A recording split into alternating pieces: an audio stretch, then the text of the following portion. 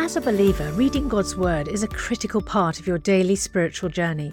And because it's so important, we've created a unique new resource to help you immerse yourself in biblical truth and open your eyes to all God's Word has for you. It's a free PDF download called The Word 1-to-1 that takes you on a guided journey through John chapter 1. With biblical text and short commentary, each page provides insights that will strengthen your faith in an easy-to-read guided format. There's truly no other resource like this. Download your free PDF copy today at premierinsight.org/resources. That's premierinsight.org/resources.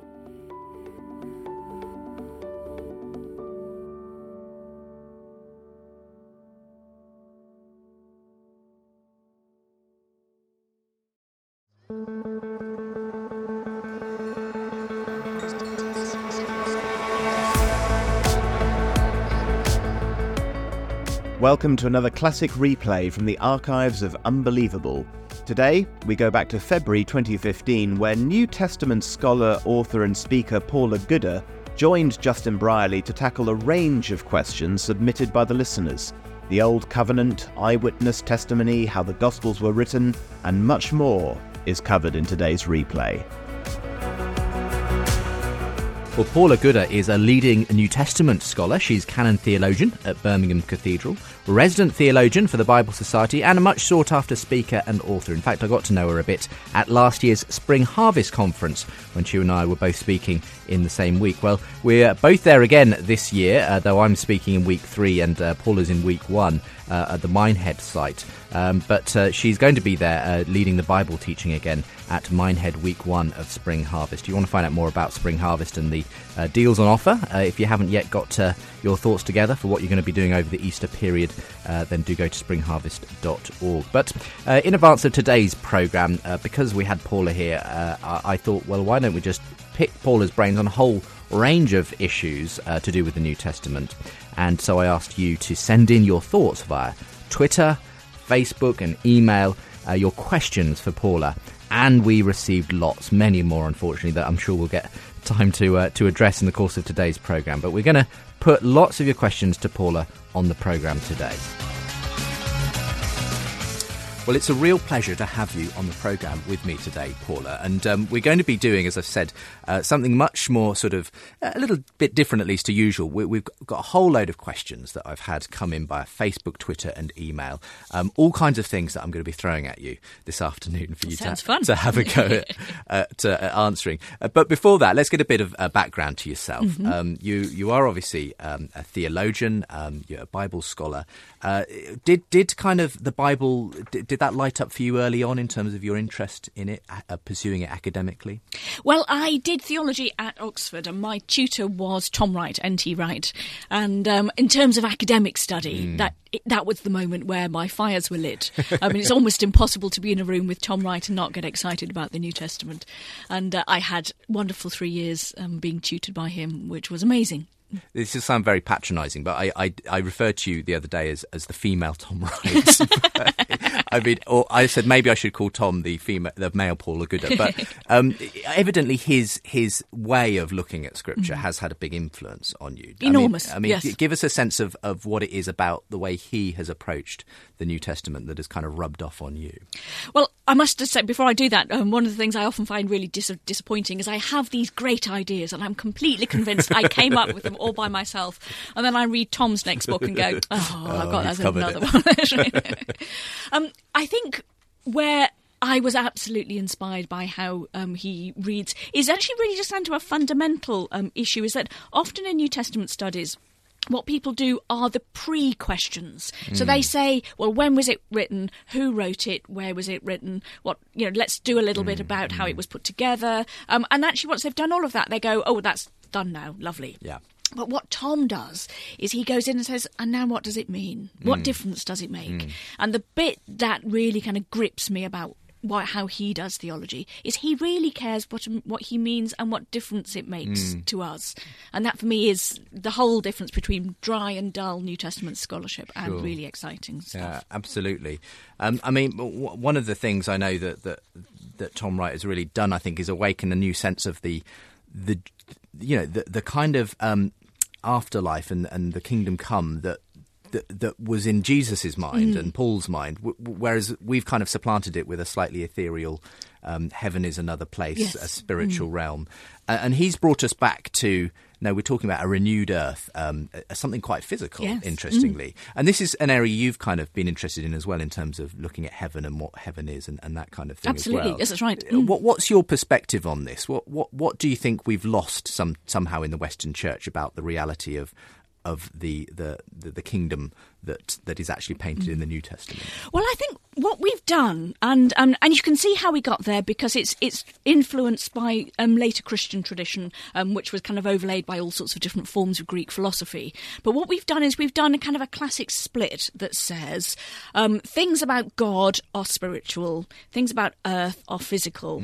God is good, therefore earth is bad. And physical things are bad. And it has had an enormous impact on all sorts of ways in which we think about the world, about ourselves, about our bodies. And one of the things, I wrote a book on heaven, and one of the things I was trying to argue in that is that actually within the biblical texts, heaven is a place, just like earth is a place. And heaven is designed to be created right next to earth. So heaven is a place like earth is, only also not like earth is, because it's where God's rule of justice and peace is perfect, whereas what we are trying to do is bring about God's rule of justice and peace on earth. So it's kind of, we've made the wrong distinction between spiritual and physical, whereas the right distinction is between the place where God absolutely reigns and the place where he doesn't reign enough yet. I'll make sure there's a link from today's website, from the show, to your page where people can find out more if they want to pursue some of these issues. premierchristianradio.com/unbelievable for the links to Paula today. But as we're going to give time to answer a whole range of different questions. We'll throw them all at you today, Paula. But before we get to that, when we were setting this show, and think about the format and everything, one thing that you were quite keen on was the way we do this kind of, looking into theological issues.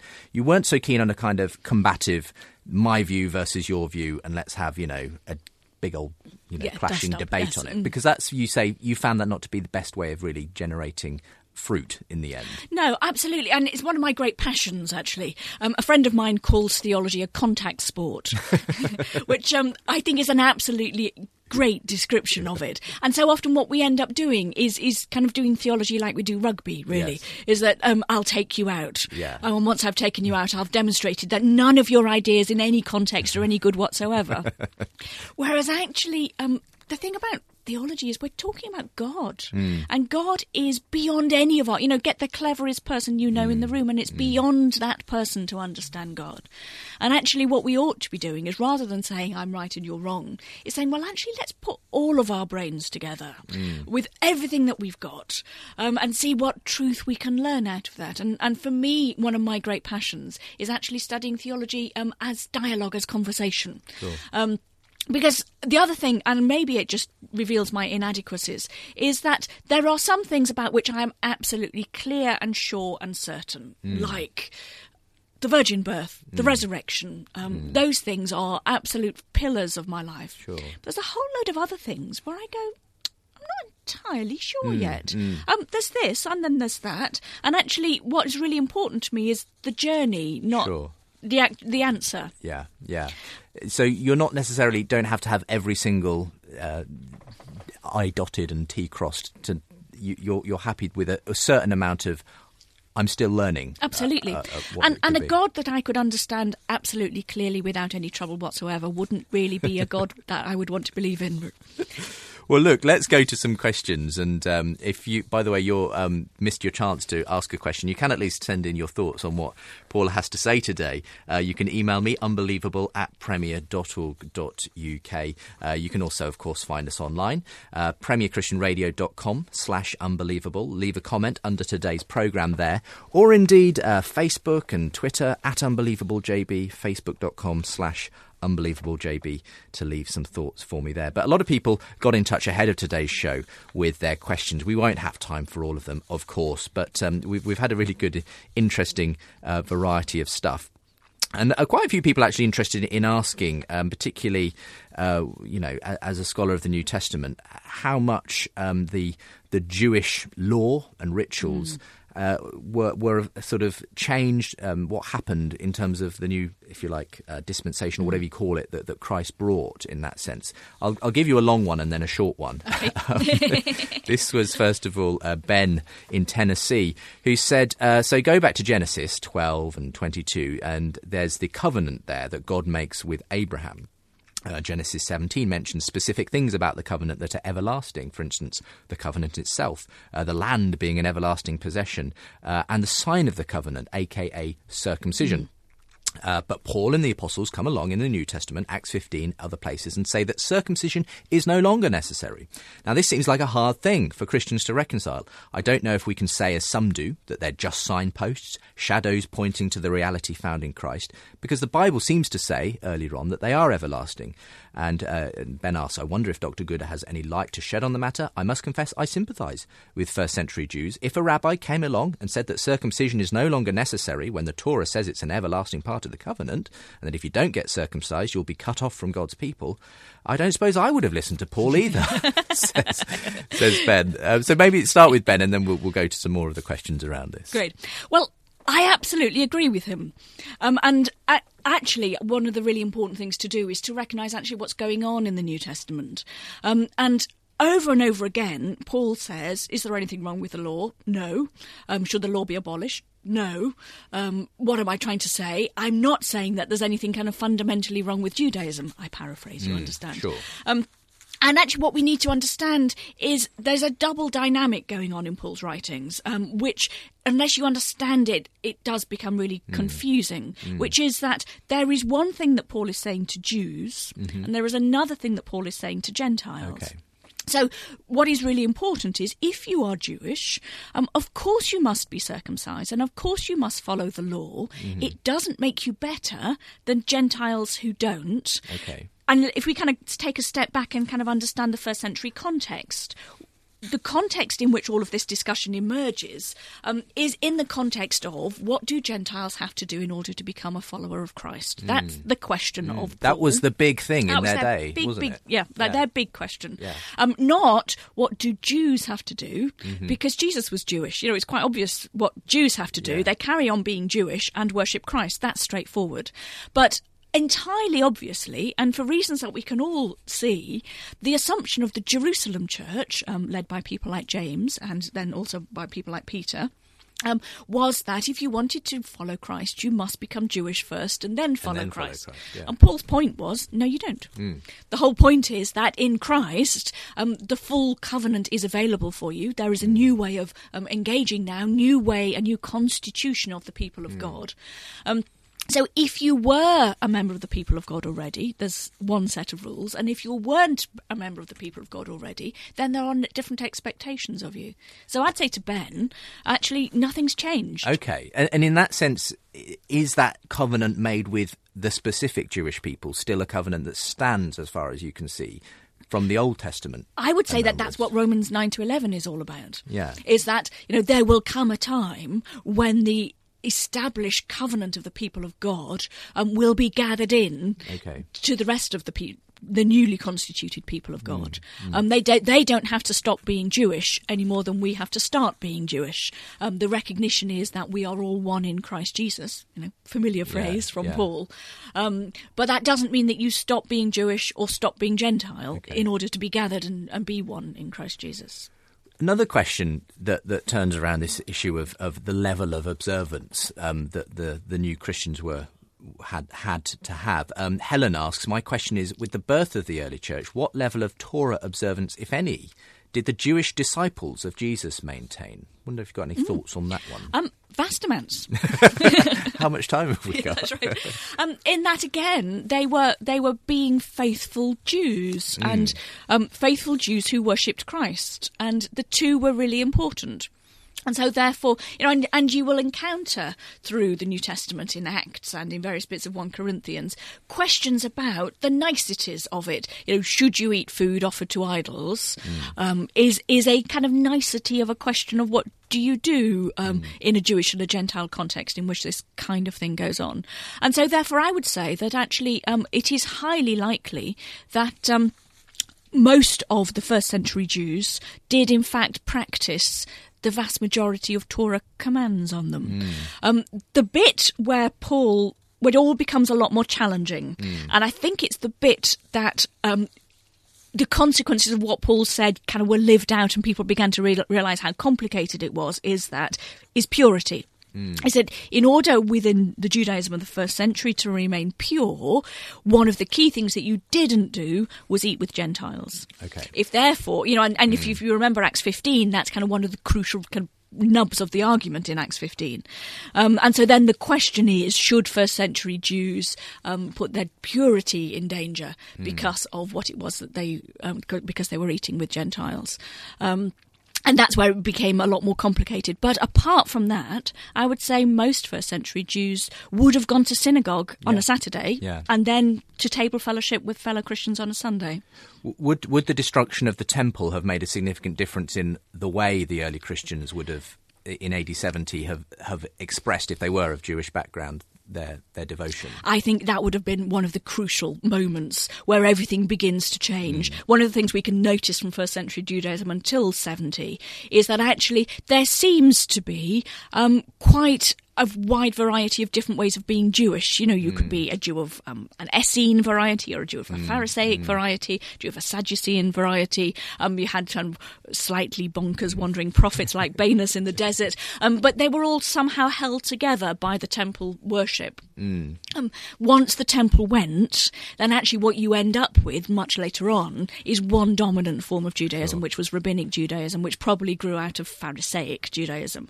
And it's at that point when it became almost impossible to be a different kind of Jew, for obvious and really good reasons. But that's how it got to that stage. It of course raises questions about the persecution of no doubt listeners are going, but what about the persecution of Christians in the first century? That is an issue which is kind of interesting and related. Speaking of AD 70, one of the questions that's come in, sort of similar question, two different people. Derek asks, what date would Paula give for the earliest gospel? I assume this will be taken to be Mark. And how much consensus or disagreement is there in academia on that? And in a similar manner, Dustin Savage on Twitter asked the question, is the position that the New Testament was written before 70 AD defensible at all, or something along those lines, he says. So it's questions around how early were the Gospels put down, and does AD 70 feel like a date before which we can at least assume Mark was being written? What about the rest of the New Testament? How early was that? Any thoughts on that? Oh, loads. It's, again, a really complex area. But one of the really interesting things, I think, about kind of the development of the Gospels is that by the time we got to the end of the 20th century, kind of start of the 21st century, there was a rough consensus, and it's very rough, and there are people who disagreed, which basically said that the Gospels emerged... some people would say as early as 67, but not much earlier than 67. Some people kind of more in 72, that kind of area. And that Mark was written first. Following on from Mark, you've got Matthew and Luke being written. Some people think there was this putative source known as Q. And that Q what lies behind Mark. And then Matthew had Mark and Q, and Luke had Mark and Q, and there's a lot of discussions about precisely how it emerged. And that was a rough consensus for quite a long time. And the assumption was that there were the events of Jesus' life, then people talked about the events of Jesus' life, and slowly over time they became something known as oral sources. They were kind of passed along in oral sources. And then as time went on, these began to be written down, and if people want to identify Q, then they would identify Q as the earliest written source. And then you have the gospel writers, who effectively then become much more gospel editors, in that they have written sources and they begin to shape them. That's together. The kind of consensus. Okay. But then Richard Borkham wrote a book called Jesus and the Gospels and the Eyewitness. Yes, I had him on this show to talk about it. Which I think is a spectacular book, and not least it blows some of that consensus out of the water. Okay. Now it's not all that old in terms of New Testament scholarship, and actually how it's all going to settle down is really not clear. But what's fascinating about his book is his argument that eyewitness accounts probably do lie behind the gospel texts, and possibly even actual eyewitness accounts, so that Mark is written out of an actual eyewitness account, and maybe Matthew and maybe Luke as well, which kind of blows all of that consensus out of the water. It's interesting. I mean, but in terms of whether it was eyewitness or whatever, the actual writing down. Do you think are you a kind of an early Mark kind of person, in as much as, some people go as early as 40 or 50 AD, others say no, it would have been in the latter part of the first century? I have a problem with the question, which is a really interesting one, is we assume we're kind of functioning on modern understandings of a book.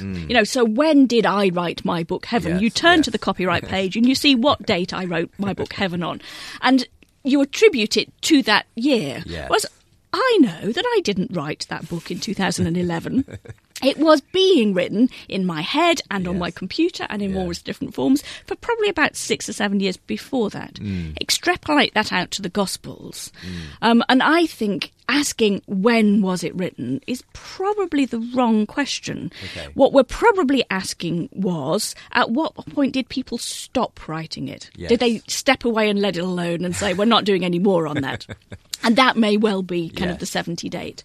But I think it's highly unlikely that there weren't snippets and odd bits, and maybe even a gospel that would look a little bit like the gospel we've got from Mark that comes from quite early. This is a really important story.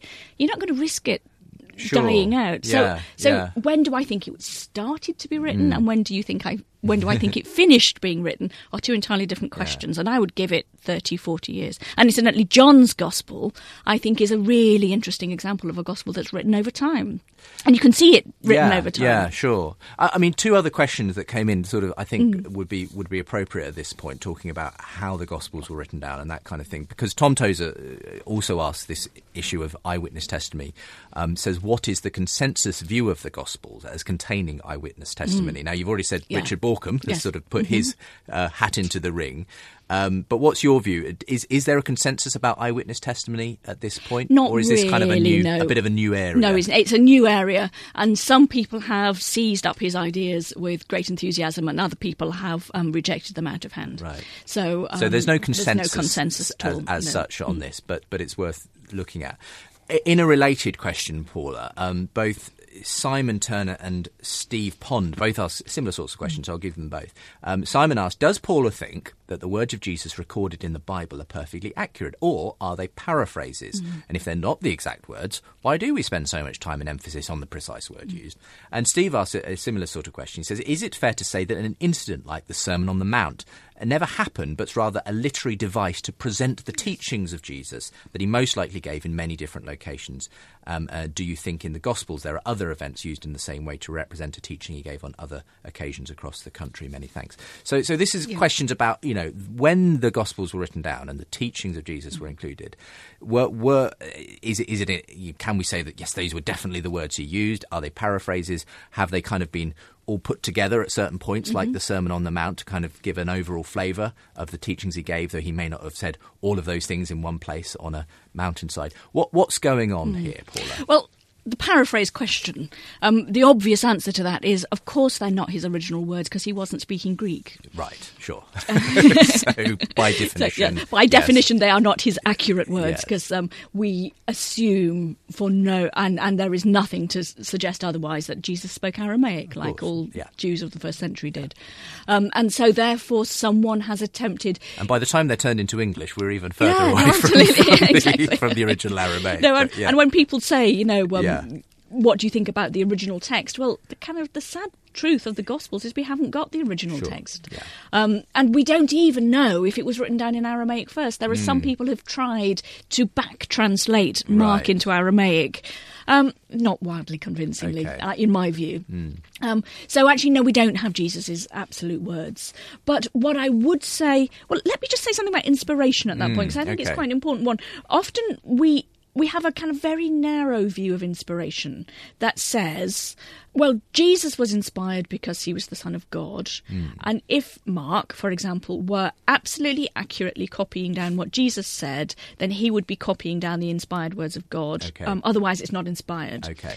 And I want to go, that's far too narrow an understanding of inspiration. This is what I believe, what many of us believe to be God's living, breathing word speaking to us. You don't really think that God would just be hanging around in 67 or 72 at one point, you're going, inspired now, now not inspired. This is a long inspired text. Okay. So therefore, I would say God was involved in the remembering of the stories, in the translating them into Greek, into the writing them down, into scribes copying them, and dare I even say, maybe, in our English translations. It doesn't mean that every single word in an English translation is true, but equally, true as in couldn't have been better, couldn't have been improved on, but equally, surely God would be involved in the inspiration of all of it. So I think, are they accurate words of Jesus? No, because he wasn't speaking, because he was speaking Aramaic. But actually, was God involved in the communication of what we hear? Absolutely. Yeah. And therefore, poring over the Greek word is therefore really important. Okay. And in that sense, then, yes, inevitably, it's a paraphrase of Jesus because it's a different language it was written down in from what he was speaking. I mean, when it comes to the way it's presented, though, as Steve asks, you get something like the Sermon on the Mount with a kind of whole bunch of teaching all in a row. Are we to assume that did happen? Jesus was there teaching to a crowd, or the disciples, I think, actually, and giving all of that information in one go, and it was therefore all written down by Matthew? Or can we assume that Matthew was kind of maybe taking a lot of different stuff he said and saying, I'm going to put this all into one sermon, as it were, because I can't remember exactly everything he said on every single occasion. Well, so many things to say on that subject. It's a fascinating one. I think the first thing I would want to say is I don't think it was a sermon, because it has to be the worst sermon in history. Where's your 3 points? For starters. But it's got no structure, it's got no stories. And the one thing we know about Jesus is he is a stonkingly good communicator. And have you ever sat and tried to listen to the whole of the Sermon on the Mount? It doesn't flow, it goes all over the place, it has no structure, no narrative, no nothing that we know about what Jesus did in terms of teaching. Sure. So first thing I'd like to say. The second thing I'd like to say is that if we go with John's Gospel, then we assume that Jesus' ministry was 3 years long. John's the one who suggests it to us, but we haven't got another suggestion, so let's go with 3 years long. Just imagine how much teaching Jesus did in 3 years. And you realise that actually what we've got in front of us are the tiniest snippets of his teaching. And I think it's highly likely that Jesus said things more than once. If it's really important, he's going to say it 5, 6, 7, as any good 10 preacher times. does. Absolutely. Every preacher's probably preached their best sermon 20 times. That's right, precisely. So if he wants different groups to hear it, he will have said it. And so, therefore, for me, the Sermon on the Mount is here's all the really important stuff. We mustn't lose all the important stuff. Let's make sure we put that together. But I don't think that that's how Jesus communicated, because there are two things that are a marker for me about Jesus' communication. One of them is stories. And normally what you discover is this teaching comes at the end of a story. Often in Mark's Gospel, you see it, where he'll tell a parable and then you'll have a big piece of teaching, even if it's only 3 verses long, right at the end of it.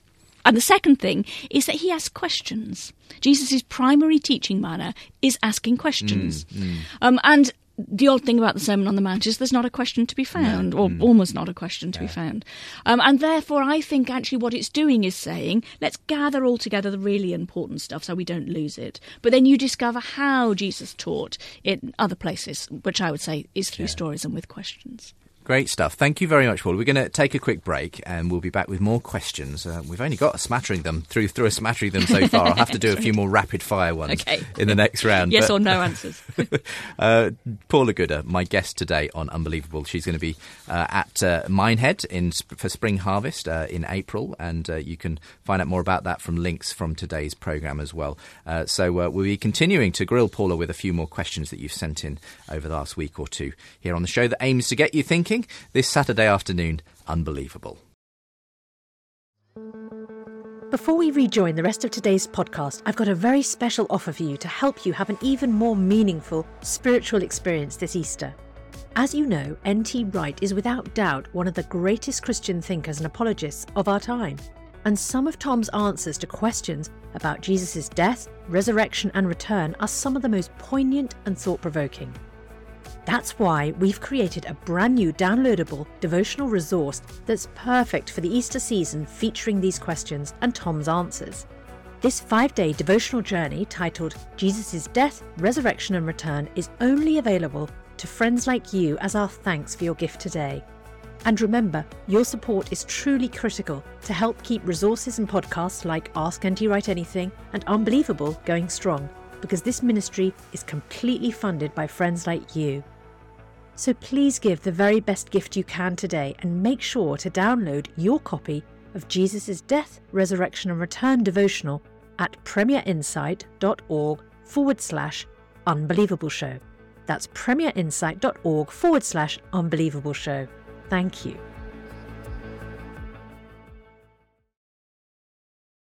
Okay, let's throw another question at you then, Paula. How about this one? We've been talking about in the last section how Jesus' words were written down. But what about the way they depict his life? Brian asks this question. Do you believe the Gospels depict an accurate account of Jesus' life? But if so, why do they conflict so much, especially in the simple crucifixion narrative? What day? What time? Earthquake? Final words? Etc. Okay, so do you want to lay out maybe what the problem is and then what, if you think there is a resolution? The crucifixion is a fascinating text, really, kind of account of Jesus' life, because, as Brian so rightly says in his question, it is almost impossible to squish them together in such a way as that they make sense as a single narrative. So, for example, in John's Gospel, Jesus is crucified the day earlier than he is apparently in the Synoptic Gospels. In Matthew's Gospel, there is an earthquake as Jesus dies, which is not reported in any one of the other Gospels. Those are the two examples. There's all sorts of other details that are different as well. The wording that's used at various different points differs. You just can't kind of run them together. And it raises for us the really interesting question of how do you get to the historical basis of what's going on? And I think the first thing I'd like to do is kind of to push back a little bit and say it is remarkable how much there is in common, even though there are some details that are different. So, you do have in all of the accounts that Jesus was crucified by the Romans, that he had thieves on either side of him, or robbers, or whatever word you want to use at that particular point. You have the fact that he was offered wine either once or twice while he was on the cross. You have the tearing of the temple veil in the Synoptic Gospels. You have kind of key bits that are in all of them. And so the first thing I'd want to say is that you have a base tradition that agrees, even though there are details that are different. And for me, that's one of the really important things to recognise, is that it's true also, incidentally, of the birth narratives, where people throw up their hands in horror and say, look at all these differences. Actually, there's a lot of similarities. He was born in Bethlehem. His parents were called Mary and Joseph. He had visitors. All the rest. All that kind of stuff, which is a base tradition. So the difference is not the base tradition, it's the details. And that's when you get into interesting questions about the nature of historicity. And I think I would want to say is, say today there was a car crash and you pulled 5 witnesses off the street on the very same day and you said to them, tell us what colour the car was that passed before the crash happened. Tell us who was on the other side of the street. Tell us exactly what time it was, and tell us, whose fault the crash was. Police generally say that you'll get 5 different answers. The details are always different, even in eyewitnesses' accounts. And I think that gives you a clue into why we've got the differences in Jesus' crucifixion. The base stuff is the same, the important stuff is the same, but it's the details that are different.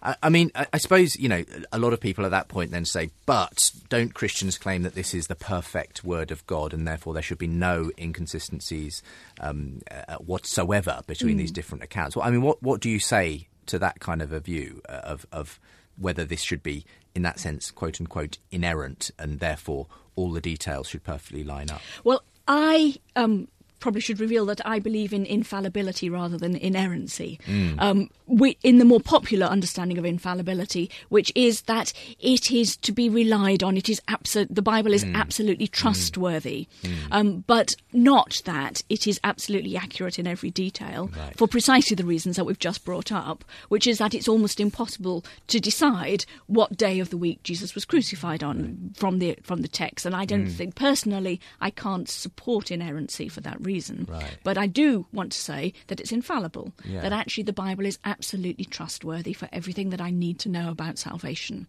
And that tells you what is really important about what the Bible does, is that it reveals to us the living, breathing Word of God that helps us to understand who God is, that understands the nature of Christ, and also gives us everything that we need to understand for the nature of salvation. Which leads nicely into Andrew's question, where he says, should we think twice about saying the Bible is the first and last word in all matters of history, science and ethics? And he also follows that up with, and should its authority and influence be limited to spiritual matters? So are we supposed to read the Bible, if you like, as a sort of having an authority in all matters, historical, scientific, ethical and so on? Or should we kind of, hive off spiritual matters as what we take the Bible as authoritative about?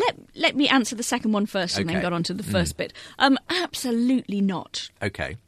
Because I don't think the Bible is solely about spiritual matters. And back to part of a conversation we've had earlier today, is that actually that is our fundamental problem as Christians, where we've said there's spiritual stuff that God is involved in, and then there's the rest of the stuff that God is not involved in. God is the creator of the whole universe. And therefore there is nothing that God is not involved in. The whole point about the Bible, and one of the reasons we find the Bible difficult from time to time, is because it is a story which is a political story. It's a historical story. It kind of dabbles in all sorts of stuff. There is no such thing as just a spiritual bit of the Bible. It's about the physical world, so it can't be just spiritual. And so therefore I would say it's not just a spiritual book. Should it have authority? That's a really interesting question. It depends what you mean by it. If you mean that the Bible is so absolutely and utterly right on our interpretation about what it means that anyone who comes along and says something different is absolutely wrong, well, I think that's where we've hit problems in the past in people's engagement with the Bible. The classic one being the creation narrative in Genesis 1. We say the world is created like this. Scientists say we don't agree. So Christians say, well, you're wrong then.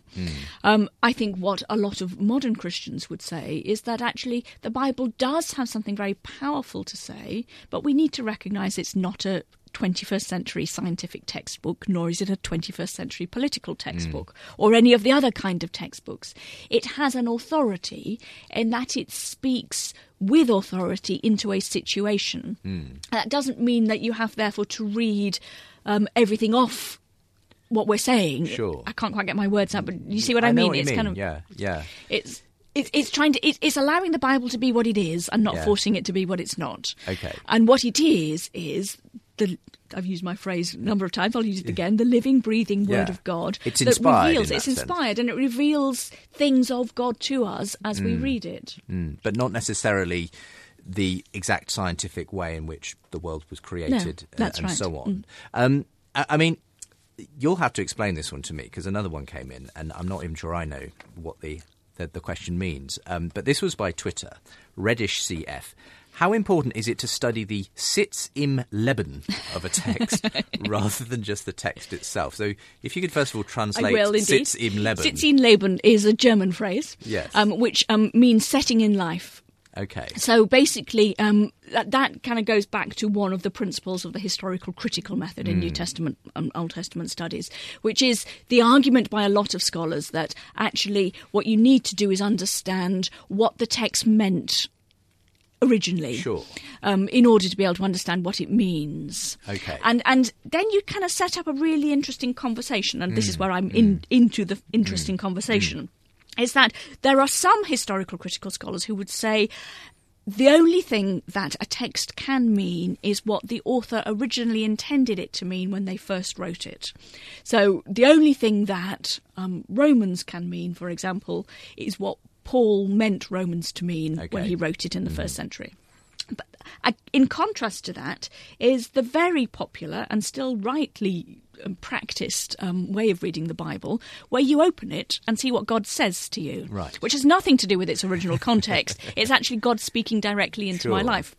And often they're set up as kind of opposite poles. And the problem, of course, is that actually what a Bible text means for us today can get us into some difficulties if we don't understand something about the historical context. And quite frankly, there are some biblical texts where you look at it and go, I have no idea. No, it's not speaking into my life because I haven't the foggiest what it's talking about. Because I don't know who Zerubbabel was and why he's relevant to my life today. Precisely, that's right. And so actually neither of those methods is good on their own. Sure. And so what I am interested in is actually bringing those two into conversation with each other. Of course, the Spirit speaks to us when we read the Bible, but maybe the Spirit might speak even more clearly and more vibrantly if we understood a little bit more about the historical context that made Paul say what it is that he said in Romans. I mean, I sometimes hear it said, for instance, some people get a bit sniffy about some Christians, have favourite verses, life verses, let's say. The one from Jeremiah about, I know the plans I have for you, plans for a future and hope and so on. And they say, well, that was written to, Jews in the diaspora, in the, the exile or whatever. Exile. Yeah, that's right, yes. To their situation. What are you doing sort of saying, oh, that was written for me and isn't it lovely? What's your kind of view on that? Can we kind of take stuff that's evidently has a historical setting in which it was written and say, no, that's for me, actually? I mean, is this the kind of the thing of it speaks to them and it speaks to us by the Spirit today? Is that what's going on? For me, one of the really important things to recognise about the biblical understanding of history is that for us, history is a straight line. It started at creation, it'll end at the end of all times, and we're kind of moving along the straight line from one end to the other, never to return. Whereas what you get from the Bible is an understanding of history which is much more circular, but it goes forward, but it's much more like a spiral than it is like a kind of a straight line. And kind of that recognition that God acts again and again and again. And the reason why the New Testament writers read the Old Testament stories and why they bring them into their narratives so often is because they believed that the God who was the God of the Exodus is still the same God. So if God is going to free his people once, he's going to do it again. The God of wilderness wanderings is the same God. So if you want to know who God is, you look at what he did. And so, therefore, that's the both-andness. You need to know that Jeremiah was written to a people in exile because it helps you understand why that was an important thing to say to them at that point. And then we say, and that God hasn't changed. We believe that God who knew the plans for the people of the exile is still the same God who knows the plans that he has for us. So yes, it was true for them, and yes, it was true for us, and incidentally was true for thousands of people in between them and us as well. So recognising the circular element of it, not just kind of the straight line bit. Brilliant stuff. Let's take a quick break just to mention, if you're listening and you'd like to respond to anything that Paul has had to say today, you're more than welcome to drop me a line, unbelievable@premier.org.uk. Be fascinated to hear what you think about some of the issues we've covered, and we've covered off a lot already. You're doing brilliantly, Paula, with all these questions we're throwing at you. I've got a few more before our time's up that we'll try and fit in. If you want to listen back to today's show, pass it on to someone else. Don't forget the website is premierchristianradio.com/unbelievable.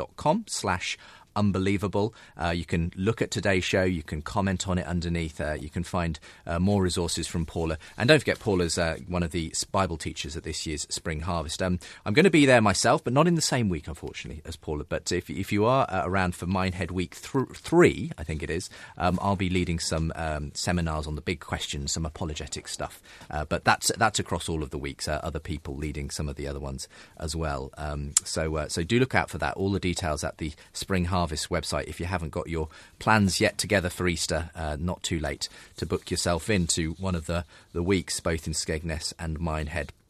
Okay. Let's take some more questions here on today's show. We're asking the questions of Dr. Paula Gooder, who's a Bible teacher and theologian.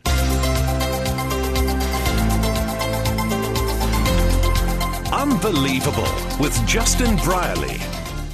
OK, Paula, let's ask at least maybe one or two more before we have to draw things to a close. I've got one here. I've always assumed from the text that Paul and the New Testament writers, including apparently Jesus himself, clearly thought that the end of the age was coming soon. I've read various interpretations on this, but I'm not satisfied as to why the end wasn't predicted or expected accurately. The only thing I conclude is that the end was meant to come earlier, but that circumstances have interfered or frustrated the timeline. Of course, that has implications about sovereignty and open theism and all kinds of things, says Kevin in Oregon. OK, this is a kind of a familiar sort of one that I think people do come to when they read in Matthew and other places, Jesus appearing to talk about, this generation won't pass away before the end has come. And Paul seems to always live in expectation of an imminent second coming of Jesus. So what do we do with this? What 2,000 years later, and apparently Jesus still hasn't returned, where do you go with these texts, Paula? I need to warn you in advance, this is complex theology. Okay. So take a deep breath and be ready for this. Switch on your complex switch in your brain. And I think part of the problem is that we try and make it too straightforward and too simple. Okay. When you realise that it is actually a really complex issue, then in a bizarre way it becomes easier to understand. Okay. So, the Jews believed that God would intervene in their world to change it forever. And the prophecies like Isaiah are all about that moment when God is going to intervene and the world is going to become a completely different place. And if you read your way through the Gospels and you realise that people are kind of following Jesus around going, I don't quite understand, because this was our expectation of how the world was going to change, and it's kind of a little bit different and it's not quite as we expected it. And you can almost feel the brain cogs kind of whirring as they're not understanding what's going on. And then you need to understand that actually that fulfilment of God intervening happens through the gospel texts in a variety of different ways. So the angels at Jesus' birth sing, "Glory to God in the highest heaven and on earth peace." If you have anything that Isaiah was looking forward to, it was that God's glory would be revealed and there would be peace on earth. So the angels say at Jesus' birth, it's happened. Okay. And yet it hasn't all happened, has it? Because there's more still to come. So then you fast track onto the resurrection, and you realise that some of the confusion of the disciples around the resurrection is that in Jewish belief, the resurrection was the marker of the start of the new age. Yes. So Jesus has been raised. Well, where's the new age? Yes. And then you realise that actually what the gospel writers and Paul are saying is that actually the new age is breaking in. It's already started, which is why Paul can talk in 2 Corinthians 5 about new creation. Yeah. The new age is among us, and it's happened in a new form, in a different form. You fast track it forward a little bit more, and you realise that some of the prophecies that Jesus talks about in places like Mark 13 are fulfilled at 70 when the temple was destroyed by the Romans. And then you begin to realise that actually what we're looking for is one moment on a linear map that says this is the moment when it's going to happen. Whereas actually what God is saying is, at the birth of Jesus, the world changed forever. And it continues to change, particularly through the resurrection, particularly when the Spirit comes, and also when the temple is destroyed. So there is a grand narrative of now and not yet. So, of course, they were expecting it to happen because it was imminent, and actually it was happening. At the same time is the not yetness. Yes. And kind of part of the teaching of Jesus in the Gospels, and therefore also of Paul, is you need to be ready for the absolute full culmination of it.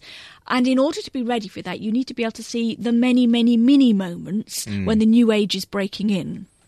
There are big moments of the resurrection, and there are kind of mini moments when the new age is kind of functioning. Yeah. And as Christians, we are invited to live the new creation, which is the existence that we will have come the resurrection early. I told you it was complicated. But it's inevitably, I suppose. But so in that sense, what do we mean by the second coming of Christ? Because do we believe there is still going to be this, to use the fancy term, eschatological event in which everyone will see and, every knee will bow and so on, in which, or is that kind of, is it some kind of progressive event that happens over time? I believe to pick up your fancy phrase, in an eschatological event, I believe that there will be a grand end moment, the moment when it all comes to its fulfillment. And I passionately believe that because it makes sense of everything else. Yeah. But at the same time, I also believe in the fact that we need to be living now as though we are already living that moment. And when Paul's anticipating, almost it would seem within his lifetime, this event, did he get that wrong, or was it that we've just slightly misunderstood his kind of emphasis there? I think it's I don't think so. It's a difficult question, and everything in me rebels to say he was wrong. Right. And I think actually he was right to believe that it was imminent, just as we remain right to believe that it's imminent, because it changes how you live. Yeah. To use a kind of a sideways example, really, is that if you know that your death is absolutely imminent, you live differently. And I think what Paul is talking about is living as though you know that this event is on the cusp. Was he wrong? I'm not sure that he was, because I think he was right that we should live our lives in that kind of expectation. And I don't think you can manufacture the expectation. You'll see that I'm kind of... It is the imponderable, and I'm grappling on the hook a little bit, and I need to kind of get to the point where I think all of us theologians need to get to. It may be one of those areas where you're happy to say, there's grey and I'm willing to keep looking. Yeah, absolutely. Yes, that's right. But I'm unwilling to say that he was wrong, sure, but he was clearly not entirely right at the same time. It's been fascinating chatting with you, and going from the sublime to the ridiculous, though not ridiculous because it's the everyday. Just the last question I'll leave to Mo Baldwin, who says, how much time do you spend on your housework, and how much time reading theology books, how much time on Facebook? So if you could just give us an exact timeline of what you do. Well, I do need to say that I know Mo, and she knows the answer to that, so she was being facetious. The answer is far too much time on Facebook, far too much time reading theology, and far too little time on housework. In any case, we've appreciated the time you have spent in theology and the way you've been able to dispense some of that learning for us on the programme today. Paula, it's been a real pleasure having you on the programme today. Thank you for coming in. Thank you for listening to this week's Classic Replay. Do let us know what you thought. You can email us at unbelievable@premier.org.uk or leave a comment on our Facebook page, which is facebook.com/Premier Unbelievable, or tweet us at UnbelievableFE. For more resources for exploring faith, head over to our website, premierunbelievable.com, and if you register there, you'll unlock access to all the content on the website, and we'll send you updates and exclusive content through the Premier Unbelievable newsletter, including bonus videos and ebooks. That's premierunbelievable.com. See you next time for another classic replay of Unbelievable.